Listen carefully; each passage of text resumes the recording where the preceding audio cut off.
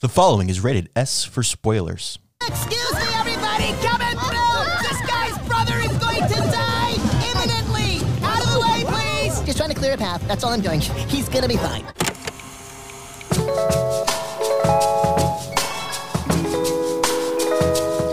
Hello and welcome to the Popcorn Hangover. My name is Alex, and today we are going to be discussing the Super Mario Bros. Movie, directed by Aaron Horvath and Michael Jelenic, written by Matthew Vogel, starring Chris Pratt, Anya Taylor-Joy, Charlie Day, and Jack Black. That's only like the four top billing of a massive cast. Releasing April 5th of 2023 with an estimated budget of $100 million and a measly 5-day opening weekend of $377 million. I say that jokingly. This is one of the biggest openings. It is the biggest opening minus inflation for a 5-day weekend movie ever, and that's competing with Transformers, Twilight, and Harry Potter. This movie is a lot, and we are going to talk about it. I'm flying solo today, and that's okay because let me tell you, I was really excited for this movie for a very long time. I grew up with Mario. I remember the first time I really discovered Mario and I started playing the games. I had an old Game Boy Advance and I would play Super Mario Bros. 3, and that was all I did 24/7. Was then introduced to Mario Party and things like that, and everything spiraled from there. Absolutely love Mario, and I love these characters, and I was really excited to see something other than the movie from the 80s, the horrendous movie from the 80s.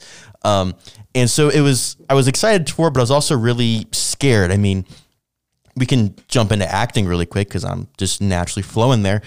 When Chris Pratt was announced as the voice of Mario, I like many others, was furious. Why would you make Chris Pratt Mario when you have Charles Martinet sitting in the corner just waiting to be used? And while some of that didn't fully achieve my expectations and everything that I dreamed of since I was a kid, I feel like this movie just went and completely blew my expectations out of the water. I wish I could say I came up with this. It was a tweet that I saw. I don't remember who it was that tweeted it, but they had a one tweet review, and all it said was, the Super Mario Bros. Movie is fine. It's not great, but it is perfect, and I could not agree with that anymore. And honestly, just looking at the critical reception, you can see that tweet in action, particularly with the Rotten Tomatoes score. It has a 58% critic score and a 96% audience score. A massive difference right there. IMDb has a 7.4 and Letterboxd has a 3.5 out of 5.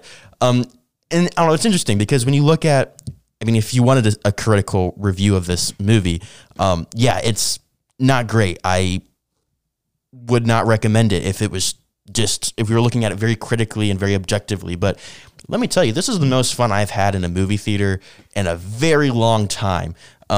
So many laughs, so much nostalgia going through it, and I just had a really great time. I was able to just sit back, ignore just a lot of things that I would normally nitpick and talk about on the show, and we'll get there in a little bit. But while this is objectively bad, it's not a very good movie, this was so much fun, and that's where that 96% audience score is coming from. This is one of those movies that really reminds me, and I'm sure is reminding a lot of people, that movies aren't always, you don't always have to follow all the rules. It don't have to be absolutely perfect. At the end of the day, it's just, it's how you receive it, and it's just about, escaping a little bit sometimes. Movies can tell really deep messages and things like that. And I do think that this movie had some cool messages, which we'll talk about. But this was a movie that I was just able to sit back and have fun with. And that's really, really difficult for me to do. I dipped into acting a little bit. Chris Pratt, I think, he had an impossible task. I feel like that was a narrative from the moment he was cast to, honestly, the moment that the movie released, was how horrible Chris Pratt was going to be and how is he going to sound.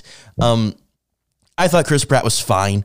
It is what it is. I do wish that we still got Charles Martinet, or at least had someone who could try to replicate the accent a little bit. A lot of people were talking about how they were totally fine with it and they loved the way that the lack of accent was handled. Personally, not a big fan of it. I thought it was just lazy because Illumination wanted to get a big famous cast. And that in itself is a little odd to me. When you have a movie like Sing, for example, I think that is a film, sure, having a massive star-studded cast, I think makes a little bit of sense because you need something to draw people in. I mean, kids are obviously going to be attracted to it because that is the target market. But if you're going to make your money, you got to get the parents to take the kids to see it. And you also got to get just adults in general to go and see the film. And so having a star-studded cast helps. But with Mario, I'm not really sure where the decision to have a star-studded cast came from. Because, again, the target audience is kids.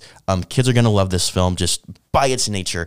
But the other thing is, this film did such a good job at incorporating so many different elements of Mario. That's one of the things that I was also curious about and I thought would be very difficult, for this writer's room to put together is how do you Mario has evolved so much. It started from just Donkey Kong, right? A very simple trying to take down Donkey Kong kind of game to these 2D platformers, and those 2D platformers became 3D worlds that you would explore, and then they would be combined. And there's all sorts of different aspects and things that, each game is different and completely revolutionizes what Mario is doing. And then you also have, those are the main Mario games. You also have Super Mario Party, and you have Mario Kart, and you have the Mario soccer game and Mario tennis and Mario Olympic sports, and Mario's just this massive character. I mean, it's that's Nintendo's big thing. And so they kind of came in here with an impossible task. And I think they succeeded amazingly, but also in their advertising, they did a very good job at making sure that we all kind of knew that we were going to get all these different pieces and we were all going to be very happy with it. I haven't seen a single negative review in terms of the way that the property was handled and the way that these characters and these stories were brought to life. I think everyone who saw it had quite a bit of a nostalgia trip, which we'll talk about later on in the episode. But with that being said, that's going to bring in the adults. The star-studded cast, I don't think, is going to particularly entice anybody other than Jack Black being Bowser. We'll get to that in half a second here, but we didn't need a star-studded cast for this. And for the most part, I think everyone did a fantastic job, or at least a fine job. I would put Chris Pratt in that category. It wasn't really Chris Pratt. I did forget that it was Chris Pratt several times, and it was just kind of just Mario. And that's what we needed from this, right? We just needed Mario and ignore the fact that it's Chris Pratt. But other honorable mentions, I would say, is Anya Taylor-Joy. I thought she sounded great as Peach. Charlie Day as Luigi. That was phenomenal casting. I can't imagine anyone else playing that role than Charlie Day. He did such a good job. People have been complaining about how Luigi got sidelined, and I do agree. It would have been nice to have more Luigi, but Luigi in general isn't involved in the main line of games anyway. He's typically just, he'll show up if you keep dying and he'll help you out. So I was okay with the fact that Luigi was sidelined a little bit. But that being said, I would love to see a movie starring Luigi, particularly Luigi's Mansion. I think that could be fantastic and could help build out this franchise. But obviously, the one who's stealing the show right now is Jack Black as Bowser. I remember I saw the trailer that they first released, and I was like, oh, wow, Bowser sounds really cool. He seemed menacing. Who is that? And I saw as Jack Black, and I was a little shocked. I was like, okay, that makes sense. I can see that. And man, Jack Black, everyone's been saying it. I'm not saying anything new here, but Jack Black had so much fun with this movie. The freaking Peaches song has been stuck in everybody's head for the last 2 weeks. And I am sick and tired of it, but also it's so catchy and it's so great. And there was such a funny moment, so many funny moments with Bowser. That could have been something that didn't play off very well. And Jack Black took it, ran with it, and did such a good job at just being completely and utterly ridiculous while also being very terrifying at the same time. Just Jack Black doing Jack Black things. Keegan-Michael Key as Toad was another one where, as I was watching the movie, I forgot who played Toad. I knew that all the main cast were these big stars, and I was trying to remember who was playing Toad because I can't recognize his voice. In the credits, I saw Keegan-Michael Key, and I thought, oh, okay. like, was he using a voice modulator or something? Because he's got a pretty deep voice. No, that was just him. He went to the director with an idea of how he wanted to do it. Director said, "That's great, but can we go higher?" And then he's like, "Yeah, I can do this." And he said, "All right, can we go higher?" And he's like, "Yeah, I can do that." And he just kept going higher and higher until they found the voice of Toad. And while Toad wasn't a major part of this film, and I mean, if anyone was sidelined, it was Toad. But yeah, Keegan-Michael did a fantastic job. I mean, you heard it here at the beginning of the show. Fantastic at completely changing his voice and being someone totally different. Really, really liked that. One of the things that I think that made this film so successful and made it, one thing that made it not great as opposed to straight up awful, was its simplicity. This was a very simple film. It had a very basic plot. There wasn't a whole lot going on. It was everything that we're very used to. It was Mario saving someone. He wasn't saving the princess this time. He was saving his brother Luigi. And normally I would never bring this up because I'm a dude. I have no right saying this, but something I was talking to my girlfriend about before the movie. One of the concerns we had was how they were going to handle Peach. Seeing some of the trailers and things, they were obviously going to, we kind of knew they were going to be saving Luigi instead of Peach, which kind of fits into this modern culture. But one of the things I was worried about was that, they were going to take Peach and make her a badass female character. And don't get me wrong, I am all for strong female characters in story and film and story in general. But the problem that a lot of these big studios have is they don't know how to do that. And so instead, they just take a strong female character and they kind of make them an asshole, and just extremely unlikable and not very fun. They completely destroy the character.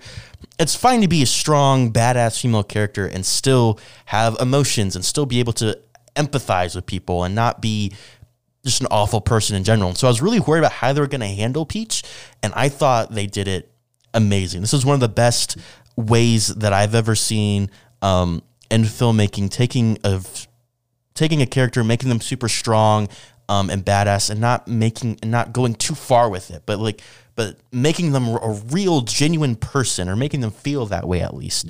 And so I really appreciated how they handled Peach. Talking about simplicity here, and now I'm talking about this very complex detail of how they made a character really, really, really good. Absolutely loved Peach in this film. I thought they handled her perfectly. But back to simplicity. There's been a lot of video game adaptations over the years, right? And I feel like every single one of them is live action. I looked up, Rotten Tomatoes had a list of the top 50 best video game adaptations there have ever been. And that top 50 had a lot of different things, but of that 50, there were maybe 5 that were completely animated. And when we're talking about video games, a platform that is already entirely animated, that blew my mind. There are so many live action elements of video game films. If the whole film isn't live action, even Sonic, a film that has no reason for there to be live cast members other than maybe Jim Carrey. They incorporate this real world aspect so that Sonic can be live action. And that should have been a really easy thing for them to say, let's replicate that. But I really, really like that Illumination. Obviously it's Illumination, so they're going to do this anyway, but I really like that in making this movie, they kept it entirely animated. It's simple, it's cheaper, it allows you to afford that star-studded cast that they so desperately need for some reason. But also, that's what Mario is. It's animated, it's cartoonish, it's all illustrations, and seeing it that way just helped elevate the nostalgia and helped put me into that world, as opposed to keeping me in my own, but also adding these other elements to it. I'm not a big fan of that. And even then, like the Brooklyn aspects, a lot of people said they liked the way they handled the Brooklyn aspect. I did not. I wanted them to be in the Mushroom Kingdom the entire time. Did not love the Brooklyn part of things. One thing that's really beneficial to going into this was saying, all right, we're going to make this as simple as possible. We're going to keep this basic, and we're going to keep it, not going to go super crazy with things. Is it helps you to have a really wide audience appeal. And you want to talk about how this movie made $337 million in its opening weekend worldwide. That's what you need. You need a wide audience appeal. And it was really interesting watching this movie. I noticed right away there were not a ton of adult jokes, in the sense that, like, sure, there were jokes that only adults are going to understand, but there weren't jokes that were sexual innuendos or things like that. It was a pretty clean movie all the way around. And I kind of appreciated that. I feel like sometimes kids' movies will try really, really hard to add something in there for parents. And they're like, oh, I see what you're doing there. Quantum Mania was one where there's that whole scene between Hank and Janet where they're talking about, their past lovers, but they're keeping it kind of subtle so that the children in the audience don't understand what's going on. Most of the time, it's completely retracting from the story, and it's just there to be like, hey, this is funny, right? We're being dirty. I like that this movie didn't do that. They had jokes that made sense for what was going on, and were there jokes that only adults would understand? Sure, but it wasn't necessarily an adult joke. Another thing that they did really well was their use of showing empathy. There's an interview with Chris Pratt, I think on Jimmy Fallon, where he's talking about how when you're doing the voice acting, they'll have you say things in multiple different ways. And one of the things that they'll have you do is they'll just have you do a bunch of grunts. And that's, for a variety of things. But one of the things that they want you to do is, okay, like Mario just fell off, he's doing the training course, and he's in the game, he would be dying several times. But kids don't necessarily, especially younger kids, don't necessarily know what's going on. And so you have to include like oh, I'm okay, or, some sort of grunt or a joke or something to let the children in the audience know that, and just the audience in general know that, that your character is fine. It was really interesting. A row behind me, there was a mom who brought, I would say, her 3, maybe 4-year-old daughter, to see this movie. And at first I said, oh no, because this is going to be awful.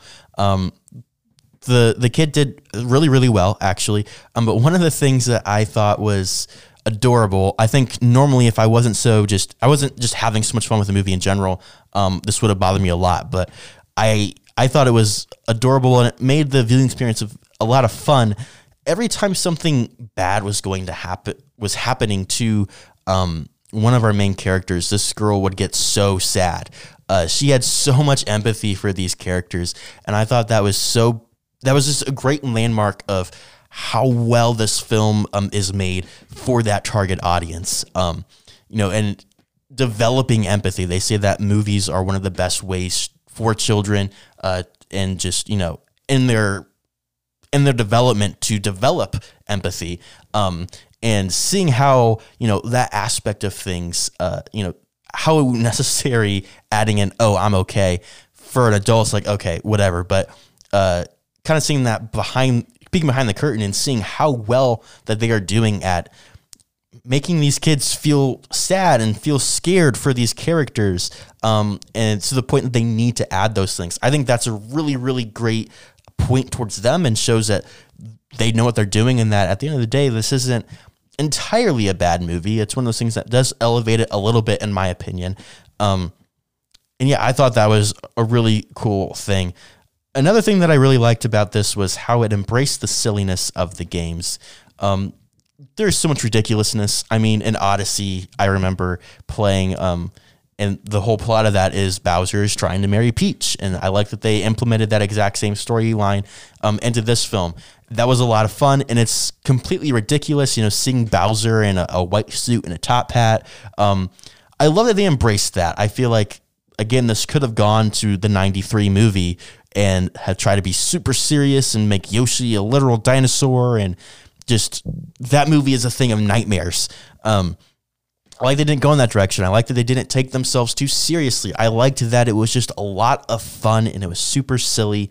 That made it so much better, in my opinion, and I'm really, really glad that they did it. Moving on from that, one of the things that I noticed, and I thought was kind of funny, throughout the film was the pacing.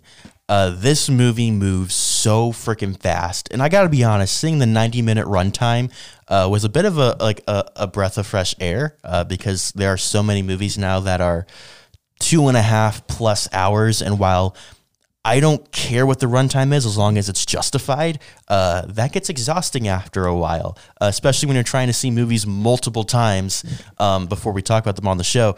That gets hard to do, and it gets a little exhausting. So seeing that 90-minute runtime was a breath of fresh air. But to be honest, and I don't say this very often, this could have been 2 hours, and it would have been fine, and I think it would have been a better movie because of it. This movie was so fast-paced, and I think that's because it is targeted towards kids. In general, you want lots of flashing lights and lots of things be happening because you got to keep their attention. They have horrible attention spans, so we got to keep things moving. But also, we're in an era of, TikTok and short-form content and throwing as many things at you as you can and moving past them very quickly. At one point I counted, I don't remember the particular scene that it was at, but there was not a single cut that lasted more than 5 seconds throughout the entire scene. That's not unheard of. It is normal. I mean, I feel like it's a good amount of time to be holding on a shot, but that is still incredibly fast. When I say it didn't last more than 5 seconds, I mean, there were lots of cuts that were 2, 3, 4 seconds long. The longest one that there was 5 seconds. And so everything was moving so fast. The story there wasn't a lot of time to flesh out these characters. And that's one of the things I was most excited to see, was a little more of these characters. Sure, we got, a little background on Mario and Luigi and a little background on Peach. But with these games, it's not about the background. It's always about, let's save the princess. We got to go through these challenges to stop Bowser, get Princess Peach, whatever. There's no story or character development. So I was kind of looking forward to seeing more of these character stories and potentially, where they came from, what their background is. We got some of that with the big three characters here, but I would have liked to see just a little more. And we could have done it. We also could have had more characters. We could have actually incorporated Yoshi instead of throwing him in and as a post-credit scene. Not even really throwing him in as a post-credit scene, just having his egg there, which was interesting. But yeah, this movie definitely has a target audience for children. And going back to an episode we did late last year on Bodies, Bodies, Bodies, this is one of those movies that I think is really that really kind of marks a generational shift in an audience, and not just in terms of, Gen Z and millennials and things, but just in terms of what audiences find to be interesting and what captivates audiences. Number one, pacing. We need things to be very fast to keep our attention. But number two, the biggest thing that everybody's talking about right now is the franchise, is the birth of a brand new super franchise. No pun intended with super. Everything has to be cinematic universe now. And it's interesting looking at Illumination. I mean, for YouTube, you see the posters behind me, but for our audio listeners, I've got Minions Rise of Gru and Sing 2 up behind me, both of which were made by Illumination, who made Super Mario Bros. Movie. But the thing that's interesting about having those two there is I do not think they went into Sing, or definitely not Despicable Me, and said these are going to be franchises. Those are movies that they made because they wanted to make a good movie, and Sing has gotten a sequel, and Despicable Me has like 5 or 6 different spinoffs, and it's continuing to grow. I don't think those are things that they were expecting to do, but with this, they're in an interesting position because I think they kind of went in knowing, hey, we have a really good opportunity. Let's see what happens. And I mean, in their opening weekend, they almost quadrupled their budget for the film. So obviously they're going to make some more. They've already set up some more. Super Mario Bros. 2 is almost definitely going to happen, but I would love to see a Super Smash Bros. I think that could be really, really fun. We can keep it within the Mario realm, but we can also maybe introduce Sonic if, they can somehow work that deal out. But there's a lot of cool, there's a lot of potential. There's, The Legend of Zelda and Metroid and things like that. That could be really cool and could work as these films. But the problem with that, and the thing that I'm scared of, is Mario is obviously a massive name, and that's going to appeal to a lot more people than, say, Star Fox is going to appeal to, especially when we're getting to the younger audiences. And so I'm curious to see how that's going to work, if they even decide to go in that direction. But also, I'm kind of at a point where I don't need everything to be universe. I would actually really, really like it if this was the one Mario movie we got. Maybe Luigi's Mansion, maybe a Mario Bros. 2, just, to get Yoshi in there, because Yoshi's great. Who doesn't love Yoshi? But I would be completely fine if this was the only film that we got in this quote-unquote potential franchise. I wouldn't mind if they left it as is, and I think that'd be my preference. But also, there's a lot of storytelling potential, and so maybe Illumination will surprise me. I mean, who knew that Despicable Me was going to be what it was? I watch that movie constantly. It's an amazing film, and so maybe they can surprise me again. They can give me that same nostalgia trip again. That's gonna be hard to do, though. So with that, nostalgia and everything, I've alluded to it several times already, but I think that nostalgia is one of the things that made this film so successful and made it what it was. And in general, I think animation is just a really great, is just a very nostalgic form of storytelling and filmmaking. And we're going to dive deeper into that and how it's been used in the past, how it's being used now, and if it's affecting the types of movies that we're seeing and how we feel about them. So make sure you stay tuned for next segment.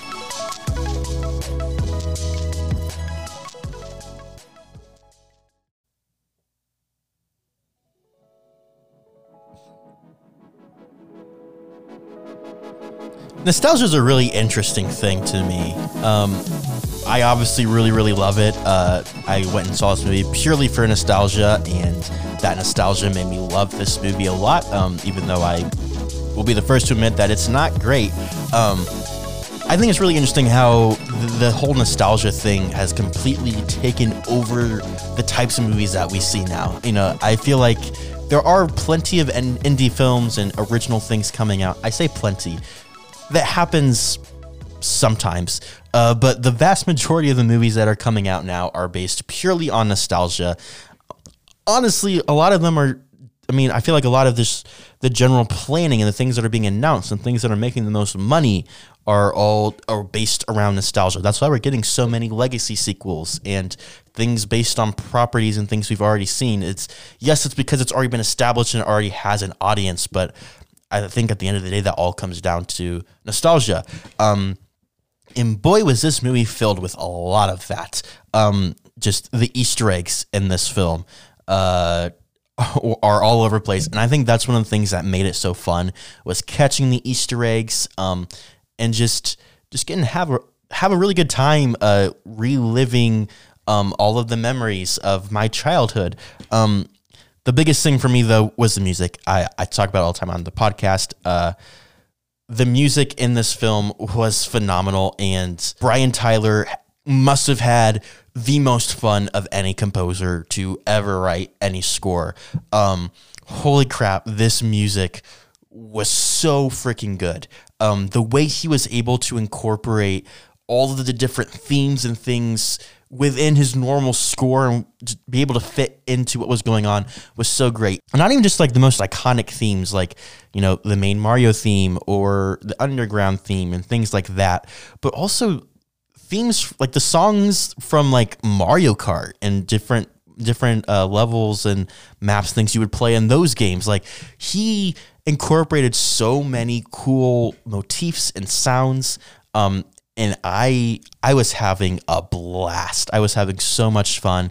And the way they were able to incorporate the underground theme in particular, I do think it was overplayed just a little bit. But, introducing it with Bowser playing it on the piano just because he was riffing and having a good old time, that was so cool. And I absolutely loved it. I loved that they brought attention to it when it made sense to bring attention to it, and when it was, kind of be a joke. But they also, at times, just left it in the background. That scene where Toad is leading Mario through the Mushroom Kingdom to get to the castle, and it's just every little thing, every few seconds, there's a new motif in every new area, and it made a lot of sense, and it was so cool, and I absolutely loved that. Charles Martinet also made a couple of appearances. Again, like I said at the top of the episode, I wish that he did play Mario. I think we've added a new element to it, but he did get to make some appearances as Mario's dad and as well as the Jumpman guy. A little on the nose. I get it. I don't know. I'm still, if you can't tell, I'm a little salty that Charles Martinet did not get to play Mario throughout the entire film, but it's fine. Chris Pratt did a fine job. And I also just like how they were able to incorporate, having the camera pan to be a 2D a sliding shot, where it looked similar to the games and things like that. Lots of little things like that went a very long way in developing this movie. But this movie didn't use nostalgia entirely perfectly.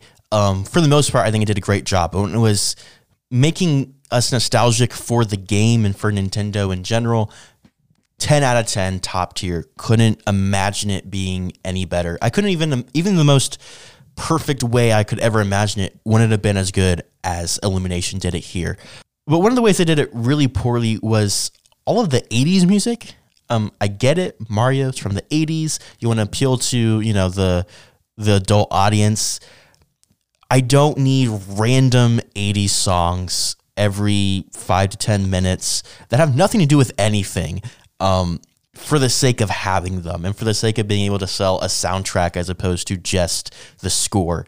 Like I said, Brian Tyler did such a fantastic job. I wish that in random scenes where, we have like 90 seconds to 2 minutes, which doesn't seem like a lot out of context, but when you're watching a movie, that's a very long time, of them riding around Donkey Kong Country, to the theme of Take on Me. Why? That didn't help anything. It didn't further the story. And you're already having a really short runtime. We could have used that to, go in the background on Toad, or maybe give a little more context to Donkey Kong, or We could have done a lot of different things. We could have had King Boo. That was one of the characters that we didn't get incorporated. We didn't have any of the Boos. I always loved them. The ghosts, who act like weeping angels. I always thought those were cool. We didn't get any of them. I'm a little upset by that. But we could have had something like that. We could have had a little more of nostalgia that, at least me, and I'm sure the vast majority of people would agree with, more nostalgia that we actually wanted, as opposed to these random songs that are always used all the time, whether it's supposed to be an 80s reference or not. We could have had stuff that we actually wanted, we actually kind of cared about. So that, I think, went a little too far and was completely unnecessary, in my opinion. One of the things that I kind of want to talk about here, though, just in general, and I find ironic with this movie, and it's a trend that I notice a lot, is just the relationship between animation and nostalgia. Animation is such a great medium of filmmaking. I love that Guillermo del Toro, in all of the acceptance speeches this last awards season for Pinocchio was, stop motion is filmmaking. Animation is filmmaking. It's not. You don't have movies and you don't have animated movies. You just have movies. They're all the same. And animation is a really great medium. It's a great platform for storytelling and for doing different things. And like I said last segment, Mario, this movie would not be the same if it was in live action, and we know that for a fact because the 1993 movie exists. But animation is such a great platform, and it's interesting that we attribute animation with kids' films. And I think that's largely just because animated films are geared mostly towards children, and I think it's because of our biases, but there's so much nostalgia for animated films, and some of these are really great, but a lot of my favorite films are animated.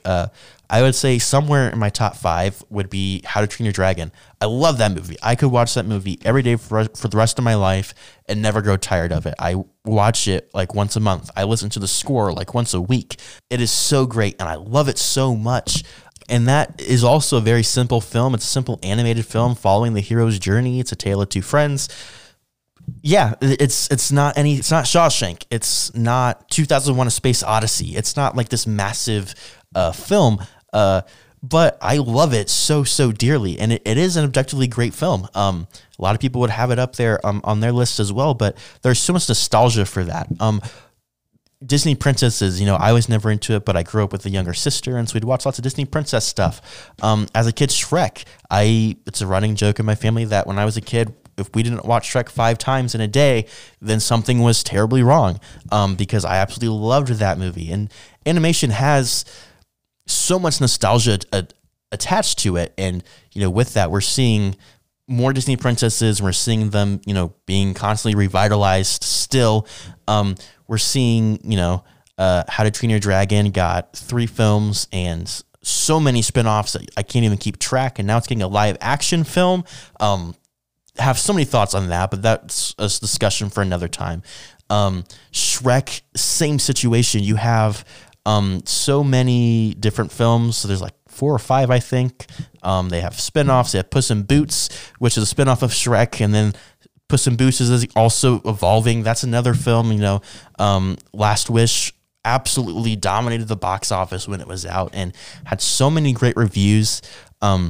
Because animation is constantly evolving, and we're seeing like with Into the Spider-Verse, that's another one that I would say is maybe in my top 10.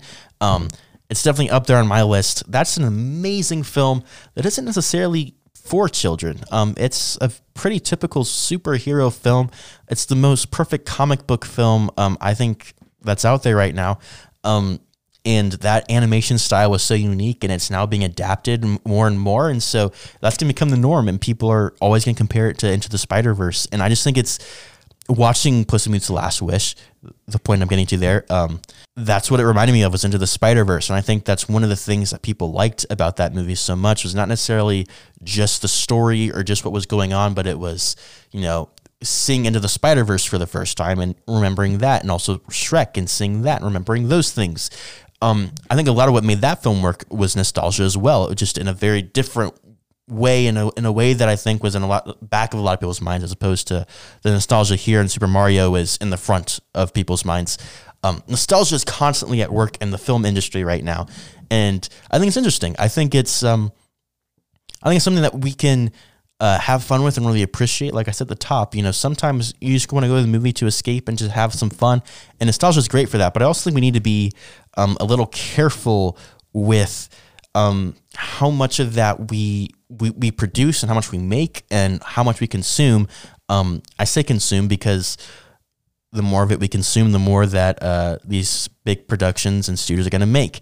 The big example here, the obvious example here, are the Disney remakes going on. I haven't seen many of them. I think I've only seen Aladdin, actually, now that I think about it.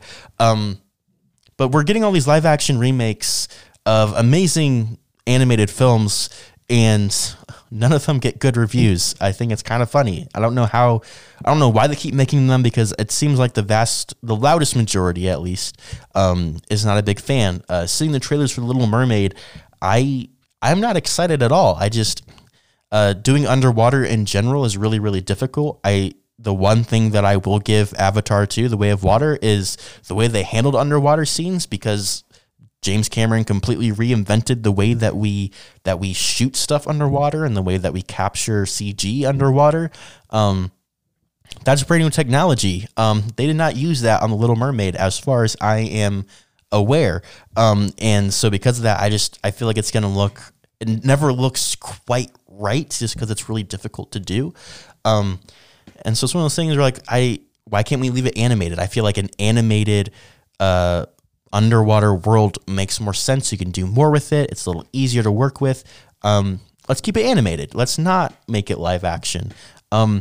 Even things like the live action Lion King makes absolutely no sense to me, because it's live action Lion King is still animated at the end of the day. Sure, it's using technology that's designed to replicate and emulate, real light, and an actual, things are coming out of the camera. A lot of the plates is what it's called. The backgrounds and things were actually shot on camera, and the characters were CG. But I don't see the purpose of it, other than to make a bunch of money, selling us the exact same thing that we've seen so many times, the thing that we already love. They're just selling it back to us in a worse package. And so I don't know. It's an interesting balance, right? Nostalgia can be amazing and it can be great, but it also has been the source of so much mediocrity and a lot of just whatever. You could argue that Super Mario fits in that spot. Like I said, it's not great, but it's perfect. So how do you do that? It's a very mediocre film. But at the same time, the nostalgia works so well that I would consider it to be perfect. I can't see this movie playing out any other way than what we got.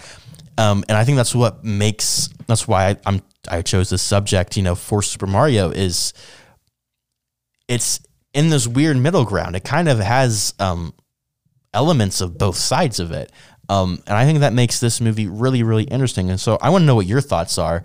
Which side of that spectrum would you put Super Mario on? Do you think it is on this is great, the nostalgia really, really worked here and it's good? Or is it more of this is really mediocre, they were just trying to sell us on the Mario brand even more?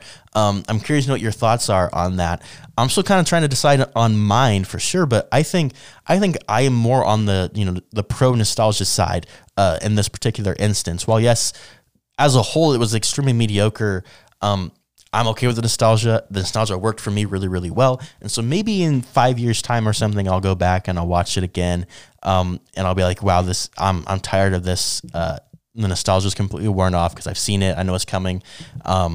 And I'll be sick and tired of it. But as of right now, I'm all for it. I absolutely loved the nostalgia and the elements of it. But I've been talking about animation this whole time, and I'm wondering if live action can do the same thing. I'm wondering if live action can sell the same way that animation does, and if it can bring out the same nostalgia. I think on the surface, the obvious answer is yes. We're already seeing, we talk about it all the time, but Top Gun Maverick, that is a movie that I think, I don't want to say all of its success, but a lot of its initial success was built on nostalgia and people going back to see it. I've told the story before, but I convinced my parents, who one doesn't like movies and one doesn't like going to the movies.